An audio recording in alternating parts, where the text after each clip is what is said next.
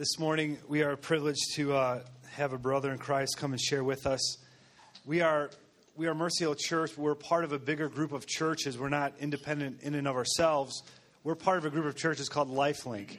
And LifeLink is bigger than just the couple of churches that you see here in Chicago, one being Crosspoint, the other one being Living Word. LifeLink is a network of churches that goes into Europe and Great Britain, and with Bible colleges in Africa and connections to India and China and all over the world. And so we are privileged to be a part of a bigger grouping of churches. But within our churches here in Chicago, we have a sister church in Lansing, Illinois called Living Word, and we have a sister church down in Crown Point called Crosspoint Church. And so this morning we have a privilege to hear from Dave Prince, who is the pastor at Living Word Church in Lansing. And most of you guys know Dave, and some of you do not know Dave. You've never seen Dave. You don't know who Dave is. Dave is a good friend and a fellow, just someone who just loves Jesus. And the Dave that you hear preaching this morning from the pulpit and sharing with you the Word of God is the same Dave that you can see day after day after day. He is truly a man who really does and practices what he preaches. And so, Dave, why don't you come on up? Let's welcome Dave.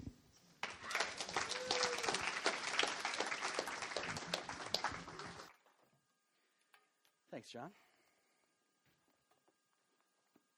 Well, good morning, everyone. It's good to see you. It's good to see some of you in particular. It's good to see most of you in general. I'm glad to be here. Happy New Year. John, this was really good. You left one of these invitation cards up here for me if I want to join Mercy Hill. I'll think about it. Still time. Good. Praise the Lord. Let's take a minute and pray, and then I'm just going to share some things that God's put on my heart for you this morning. And I just feel very stirred in it myself, so I know it's for me as well. But let's enjoy God's word, but we'll pray first. So, Father God, we thank you for your goodness to us this morning. Thank you for that great time of singing. And Lord, we just as a community of people, we want to look to you in a special way. We don't want to just go through the motions here. We don't want to just play church and sit through a sermon, but we want to hear from you. And so as we go through your word, we pray that your word would go through us. Waken us up, God. Yes, Lord. Change us. We pray that you'd grab our attention, even if you have to jerk us around a little bit. We know that sometimes we just get so thick in the head and we can't really hear you. We can't see right. And we need you, God, to just awaken us this morning. Thank you for the gift of this day. We just desire to rejoice and be glad in it. And God, we want to look at this year ahead of us, 2011, so we get a chance, kind of a fresh start on the year. God, that we might make some fresh direction changes in our lives. We pray this in your name. Amen. Do you remember the story of Gideon? I'm not going to preach on Gideon, but you remember that story? How many remember the story of Gideon? Yeah, Gideon. He's not the guy from Criminal Minds, by the way. Is that Criminal Minds? What is it? There's a show with a guy named Gideon. That's what a lot of people today think of Gideon. But if you've read your Bible in the Old Testament, there was this guy called Gideon. And he was a little guy. He was the littlest of the little. The Bible says that he didn't even think he was a big shot. He's like, I'm the smallest, and my clan's the smallest, my family's the smallest. I'm just this little guy. And this angel shows up. This epiphany, this incredible heavenly experience shows up, and he says, hello, Gideon, mighty warrior. And Gideon's like, well, it's cool you come and visit me because, you're like this heavenly being and stuff, but I'm not a mighty warrior. I'm small. I'm the little one. And he says, no, you're a mighty warrior.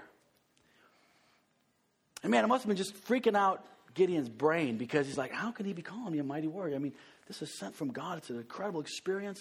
And yet he's seeing something that I don't see. He's seeing something in me that I don't see. All I see is our enemies terrorizing us. I have to hide out and so we can get a little bit of food and kind of skirt around the edges, try to avoid their raiding armies. Man, I feel so small, insignificant. But here this angel showing up and he's saying, mighty warrior, Gideon.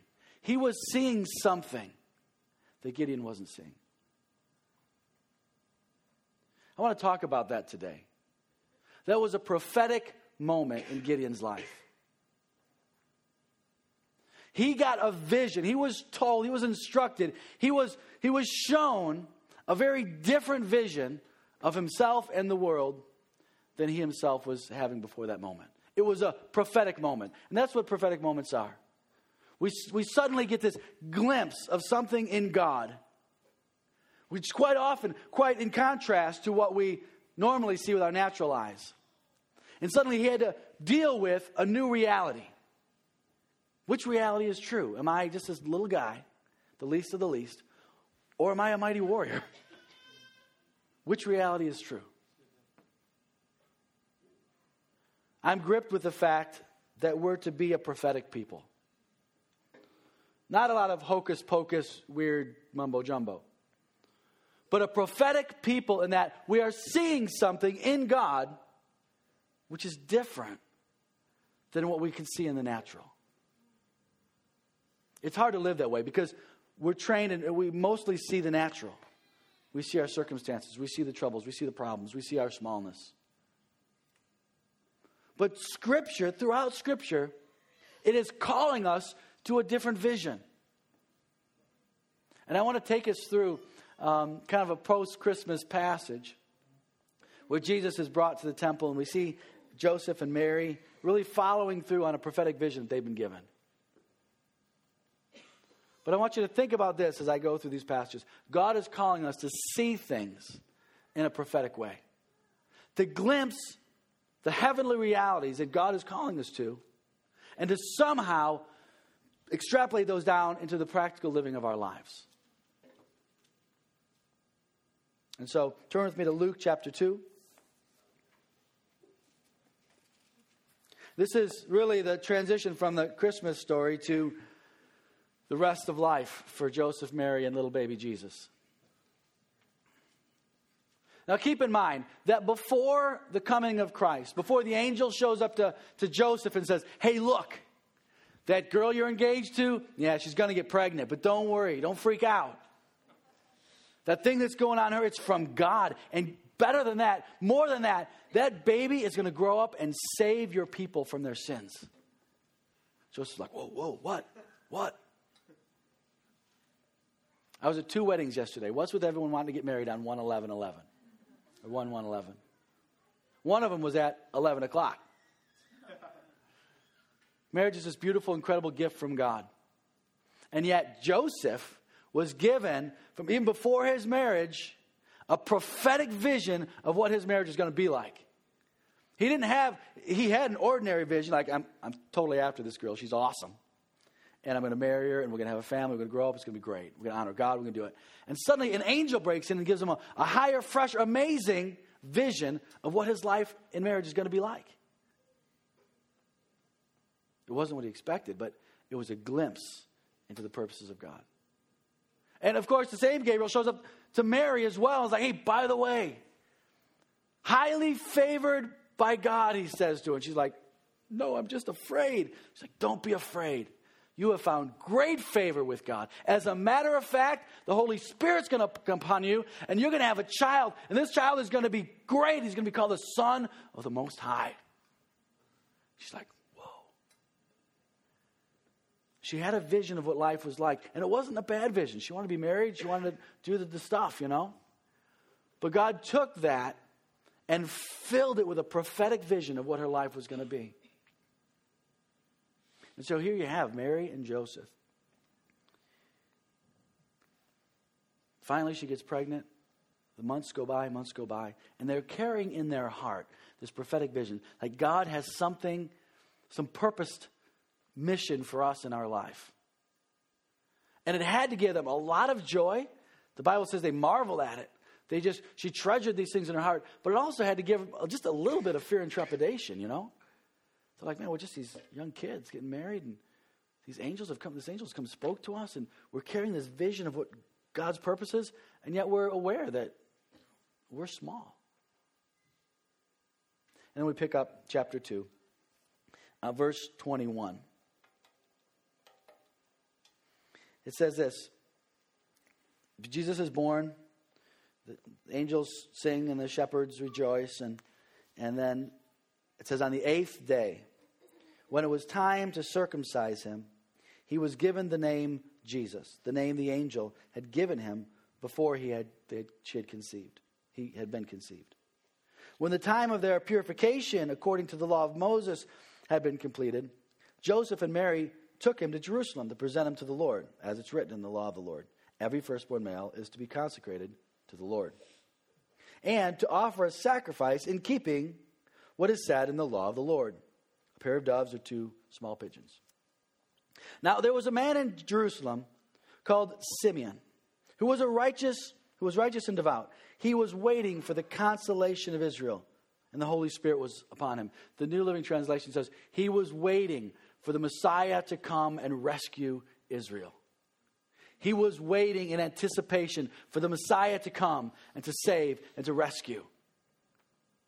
There was a prophetic hope in his heart that the Lord would send a deliverer.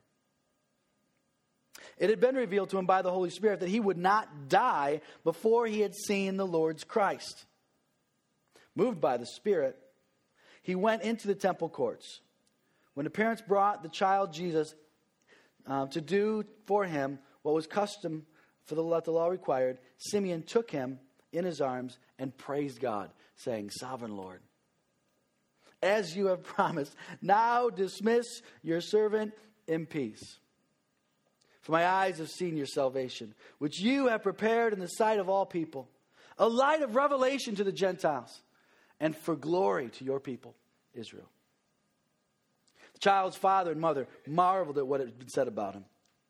Then Simeon blessed them and said to Mary, his mother, this child is destined to cause the falling and the rising of many in Israel, and to be a sign to be spoken against, so that the thoughts of the many hearts will be revealed, and a sword will pierce your soul too.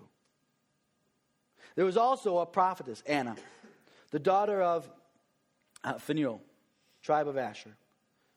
She was very old. She had lived with her husband for 7 years after marriage, and then she was a widow until she was 84 years old. She never left the temple, but worshiped night and day, fasting, praying. Coming up to them at that very moment, she gave thanks to God and spoke about the child to all who were looking forward to the redemption of Jerusalem. When Joseph and Mary had done everything required by the law of the Lord, they returned to Galilee, to their own town Nazareth. And the child grew and became strong. He was filled with wisdom, and the grace of God was upon him. In the scriptures, we have an Old Testament and a New Testament, right?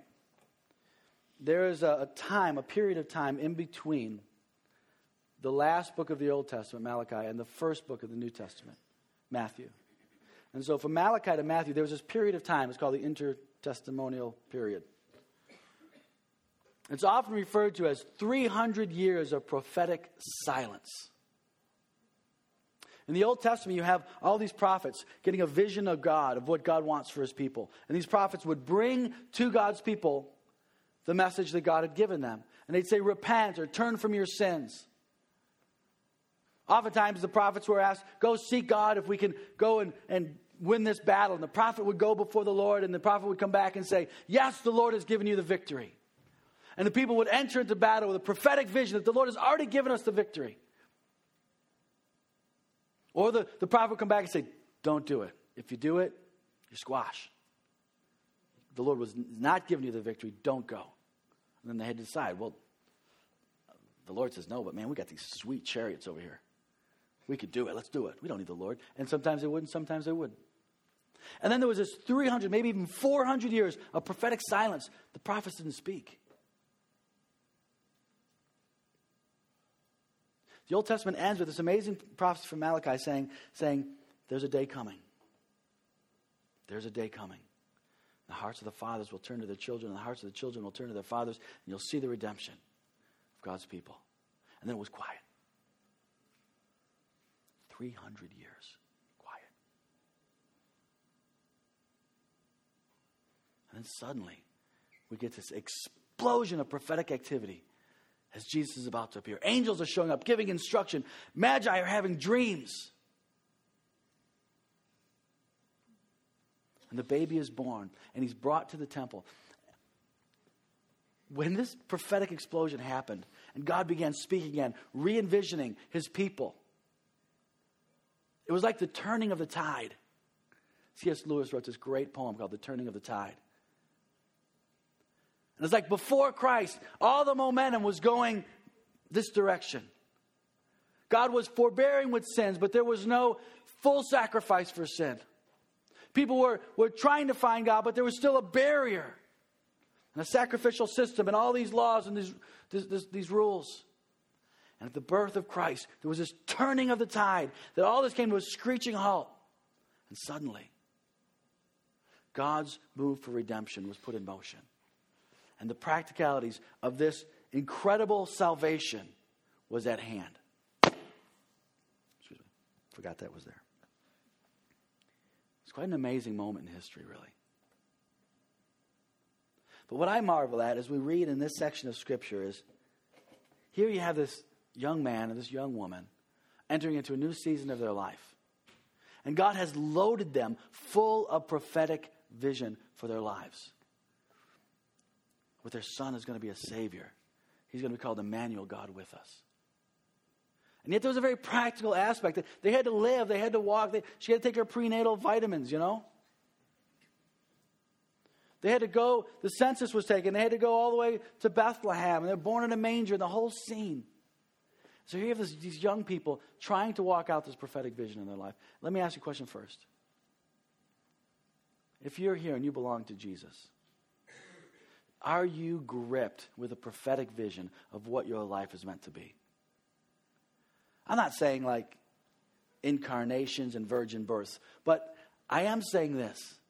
That if we belong to Christ, if we no longer live, but it's Christ who lives in us, we're to be seeing something in God which is different.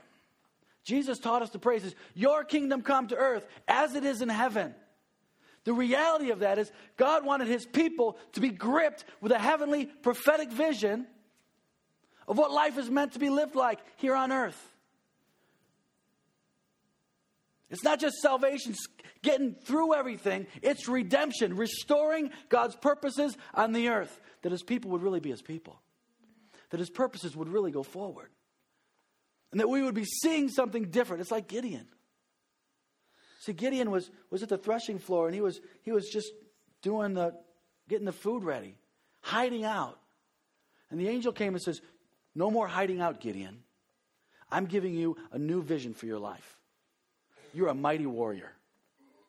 God's victory is coming through you, Gideon. Young and small as you are. Let's do this thing. And Gideon was confronted with a prophetic vision for his life that maybe he was terrified of. But he had to come to terms with it. Am I looking at the spiritual realities of heaven?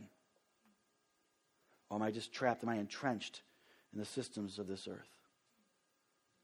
Man, that plays out in so many ways. We sang that beautiful song. What was that verse? I never heard that song before.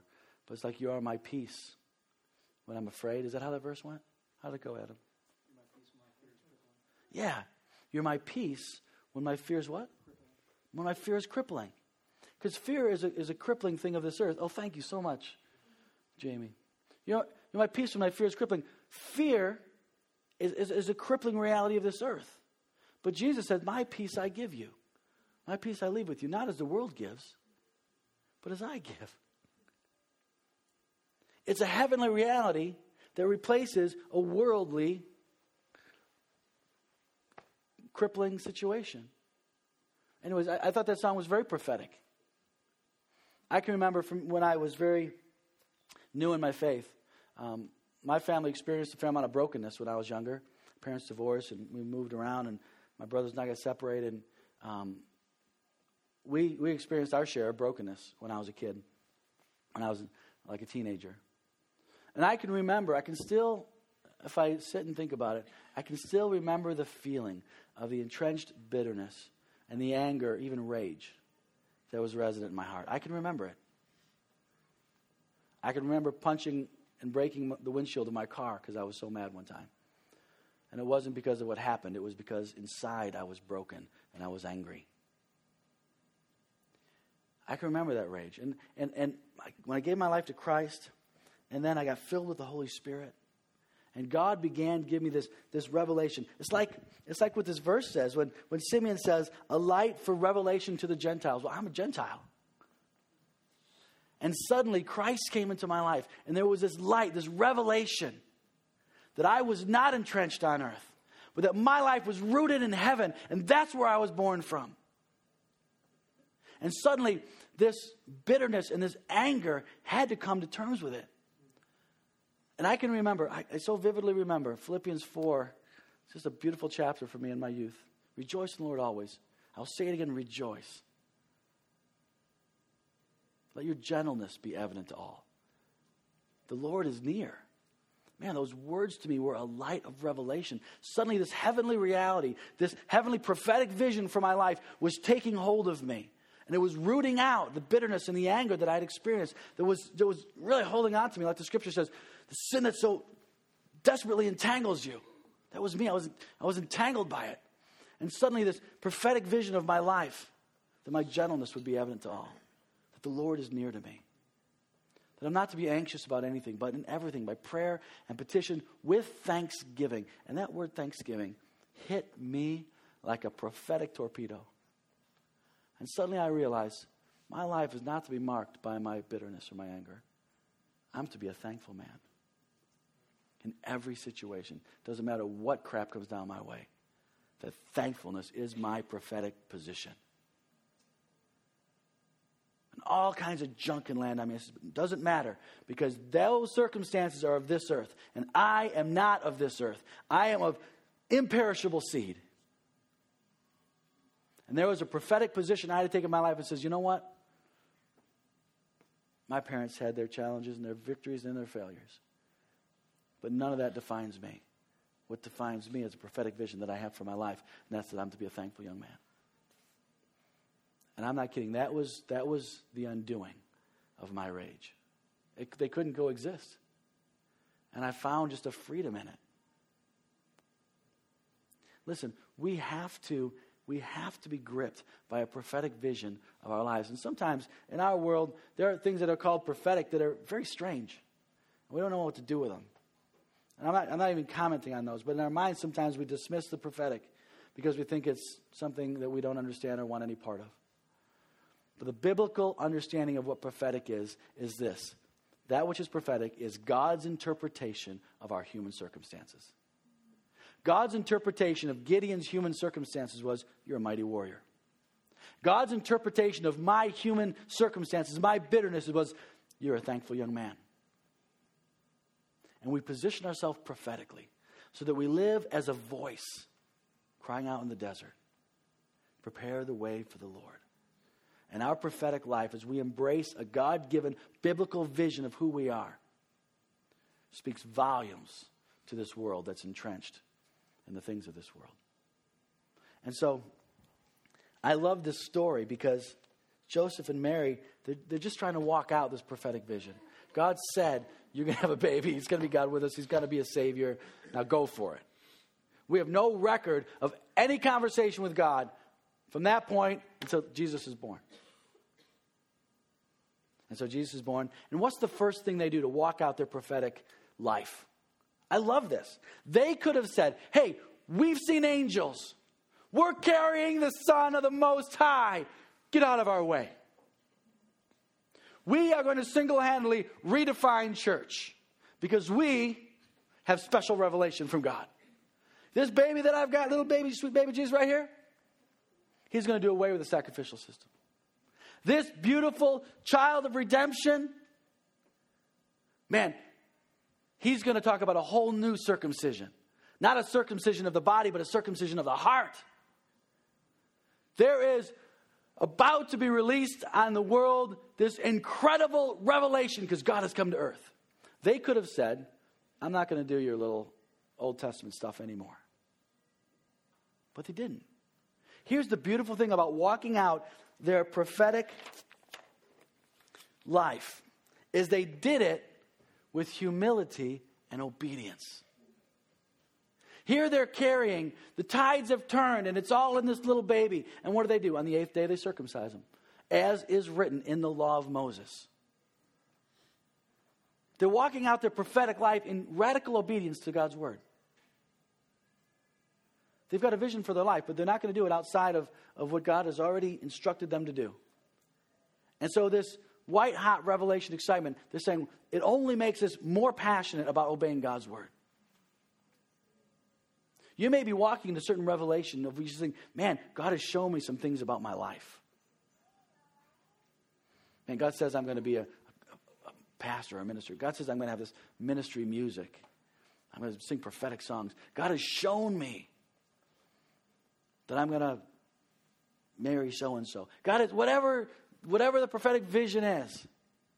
What we see in Joseph and Mary is they play that out in radical obedience to God's word. It's pretty exciting to me. Because they could have said, my vision's bigger, my vision's better, my vision's going to turn everything upside down. But they didn't. They obeyed. And as they obeyed, as they walked in radical obedience to God's word, something amazing happened. Something wonderful happened. Two things. The first thing is this, that God once again reaffirmed, encouraged, refueled their vision that the angel had given them. They brought that baby in obedience to God's word, and they said, hey, you know what? We had to wait 40 days for the purification. When a woman has a baby, has a son, she has to wait 40 days before she can go into the temple. It's just part of the law of the Lord. So they waited the 40 days. They brought a couple pigeons, and they sacrificed the thank offerings to the Lord. They were walking in radical obedience. And while they were obediently responding to God's word, another prophetic thing happened. This guy Simeon is waiting for them. Now, I just want to tell you something about Simeon. I've always read this thing about Simeon, that Simeon was this guy looking to God, passionate about God. God had revealed to him that he wouldn't die before he seen the Messiah, which is a pretty radical claim, really, you know. Many a man has died before he felt like God had shown me I'm not going to die before the second coming comes again, Christ returns. I'm sure of it. Cults and all kinds of radical people say, I've got this special revelation. They end up drinking Kool-Aid in Africa, or they just die in frustration, disappointment. But here was a guy believing that God had shown me this. And when the baby comes, I always thought, well, good for Simeon. He got blessed. God fulfilled the prophetic vision that he'd given him. But you know what the thing of it was? Simeon's prophetic vision was not about Simeon. It really didn't matter for Simeon's sake that the Christ came in his generation. He was still walking in faith. He was still doing his thing, obedient to God. What mattered is that Simeon's prophetic view of what God was doing on the earth played a key part in the lives of Mary and in Joseph and in you and in me. The point of Simeon's prophetic passion and revelation was not for himself. It was so that others would be blessed. We have to have that understanding as well for what we hold on to in God. What has God shown you? What has gripped your heart? What heavenly vision has captured you that drives your life, that's your passion? What is it? Think about it. Is there anything? As a young man, God is gripping your heart. Open your heart and say, Lord, grip me. Wake me up from my earthly slumber, that I might see something fresh in God. But listen, when you see it, when you're captured by it, it's not for you. It's that you might play a part in the greater scheme of what God's doing in generations. And we read this today. Simeon had no idea that we would be reading about his prophetic vision for seeing the Christ today. But it's given as a signpost to say God is at work and moving powerfully. Anyways, so the prophetic is not for us. We're to live out the heavenly vision so that others and generations beyond us benefit from us seeing the purposes of God in our generation. And the second thing is this, that I think is just really neat. When we're living in a prophetic way, we must understand that God is always going to expand that prophetic vision. Maybe you got married and you thought, man, God's really going to use me to serve my wife. And I'm excited about it. I've got a biblical view. The Bible says, husbands, lay down your life as Christ laid down his life, and that kind of thing. And you got this vision for what it means to be a husband. Like, man, I really want to serve my wife and be a godly husband. And you know what? For you at that moment, it's sufficient. But God's purposes in your marriage are far bigger than you just serving your wife. Because he's going to expand it into you discipling your children. He's going to broaden it beyond that for you using your family, leveraging your family to serve the prophetic vision. That our family is not here for ourselves and to be blessed and just to do that. But our family is designed to be a prophetic picture of what the kingdom of God is like and how we're supposed to operate. That my kids are going to have to learn that God put them in this family so they could learn to love people they didn't choose to be with. I'm going to have to learn how to love my kids because I didn't choose to be with them either. I mean, I wanted to have a kid, but I had no idea what they'd be like when they got here. Will it be a boy? Will it be a girl? Will he like sports? Will he not like sports? Will he be an introvert? Will he be an extrovert? Our family is built and designed for us to express and demonstrate kingdom principles in our family. And then beyond that, hospitality and testimony and witness and using our family, the blessings of our family, as a way to embrace the world and declare Christ's love. Boy, when you got married, you had no idea what you were getting into. And even if you had the general idea, you had no idea the specifics.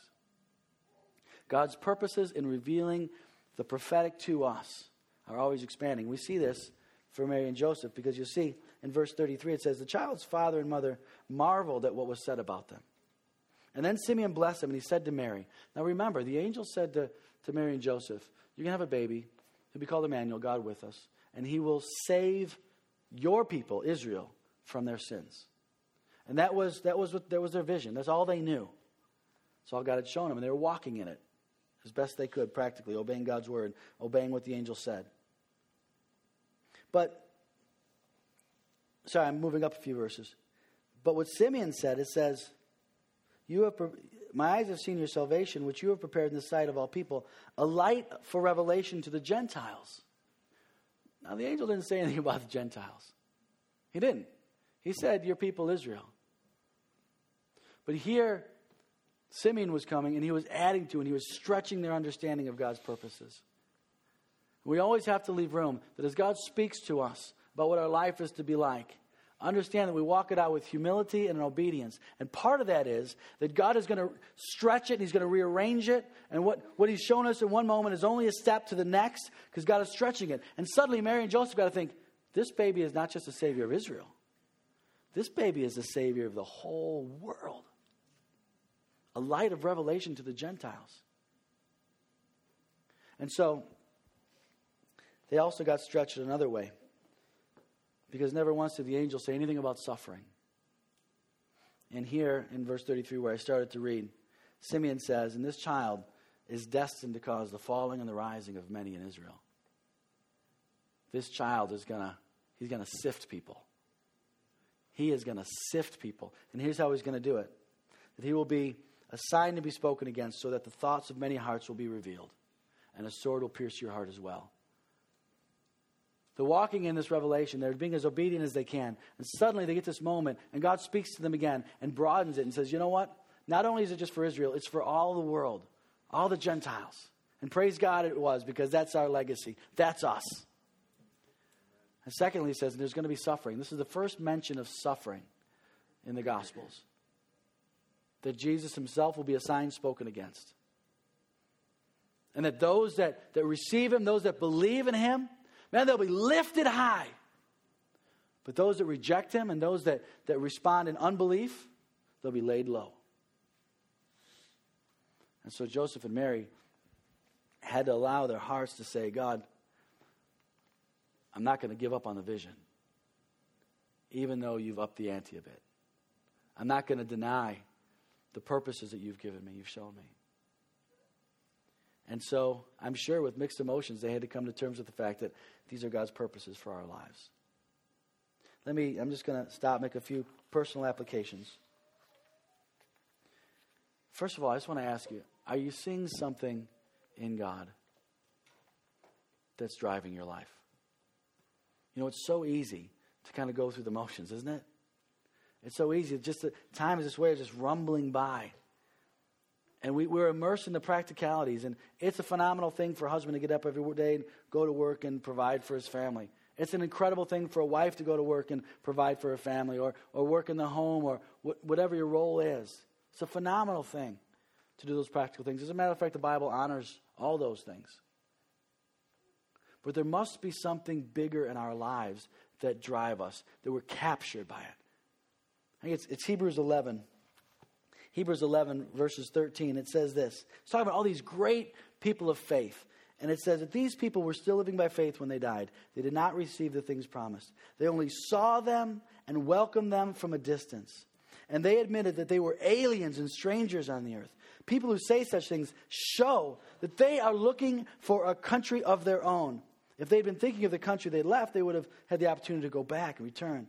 Instead, they were longing for a better country, a heavenly one. You know, at the end of the great chapter of faith in Hebrews 11, verse 39, it says, "And all these were commended for their faith, yet none of them received what had been promised.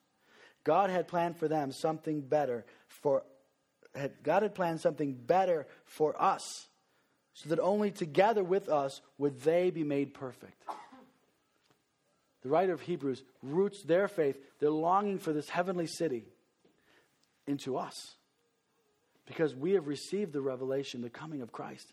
They only looked for it from afar, saw it coming, and it was a credit to them as faith. But for us in our day, we get to experience the very thing they were looking forward to, the coming of the Messiah. So let me just ask you this. Is there a prophetic revelation in your heart that you're living for? Maybe it just has to do with some of these character issues of thankfulness and hospitality and how I believe God wants me to live. I just encourage you, seek that out. Say, Lord, what is it? What is the prophetic positioning that you want me to have this year? Sometimes it's directional. Are you open? Are you willing that when God gives you clear direction, that you'll respond, you'll do it? The first time I heard the Holy Spirit give me clear direction in my life, and it happens regularly. We need to be people who walk with the Holy Spirit. It was the Holy Spirit that told Simeon to go into the temple at the moment Jesus was there. It was the Holy Spirit that revealed to Simeon that, man, you're not going to die before you see the Messiah. Pentecost, the Holy Spirit was poured out. And from Pentecost straight through Acts, all the way through church history, the Holy Spirit has been directing the steps of God's people. But you need to be in a prophetic position to say, I'm living the way I'm living because I've seen something in God. Second thing is this. Are you stuck in a rut? Are you willing to let God come in and expand and stretch the vision that He's given you? He did it to Gideon too. Gideon finally said, okay, I'm a mighty warrior. Let's do it. Let's get all the people of God together and let's fight. God said, okay, go ahead and gather the people. Now I'm going to sift them. With only 300 left, Gideon had to make a decision. Lord, you've gave me this prophetic vision for my life, and now I was following it out, and then you totally trashed my army. What gives?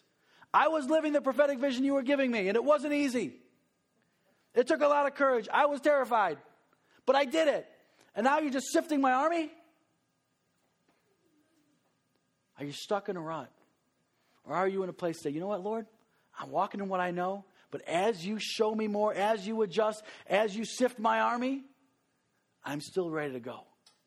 I'll take my 300 guys. I'll break my jars. I'll say for Gideon and for the Lord, and I'll watch the victory that you give us. And it may not be exactly as I first thought when you first showed me stuff. But are you fresh in your heart to let the vision of God, of a heavenly vision, shape your life in fresh ways, even to adjust the picture of what you originally thought? This church is in a great position. Look, you got a brand new Dodge with a lot of electricity. you're fully powered. But this church won't mean anything unless you're a prophetic community that is seeing something in God, putting it into action in practical ways like being thankful, like being hospitable, and seeing things in God that give prophetic direction to your life. Hey, you know what? God's shown us we're to specifically go, and this is our block. We're going to evangelize here. Or God has shown us, man, we need to get involved with this community situation because we believe God's going to give us a harvest there. You've got to be seeing prophetically into God's picture. Your kingdom come on earth as it is in heaven. So these are the things that have stirred my heart. I'm sure I've taken all my time up. But I just want to commend them to you. We see Joseph and Mary putting practical feet to a prophetic vision. And I want to encourage you to do the same. If you're here today and you don't know the Lord, you've not seen a heavenly picture, you've not glimpsed this age to come where God wants us to embrace the things of heaven right here on earth. You're going to have to die to your sin. You're going to have to forsake a life of sin of this world. And you're going to have to embrace the things of God. And the Lord will forgive you of all of your sin. He will. He'll wash you clean as you can get. And He'll set your heart in a new direction, in a prophetic direction. And if you're here today and you're tentative about the things of the Spirit, listen, there is no prophetic life outside of the Holy Spirit. The Holy Spirit is the heavenly deposit placed in flesh and blood. When Corinthians says we have this treasure in jars of clay, our bodies are the jars of clay, but that treasure is the eternity that we find in the Holy Spirit. It's supposed to fill and drive and just thrust our life forward. And so if you're tentative or you're shy about the things of the Spirit, let me encourage you today to be emboldened and say, Lord, I want more of the Holy Spirit.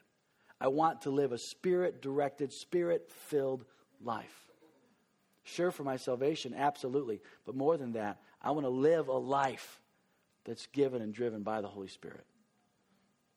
And so, thanks for letting me share today. I love this church. God bless you.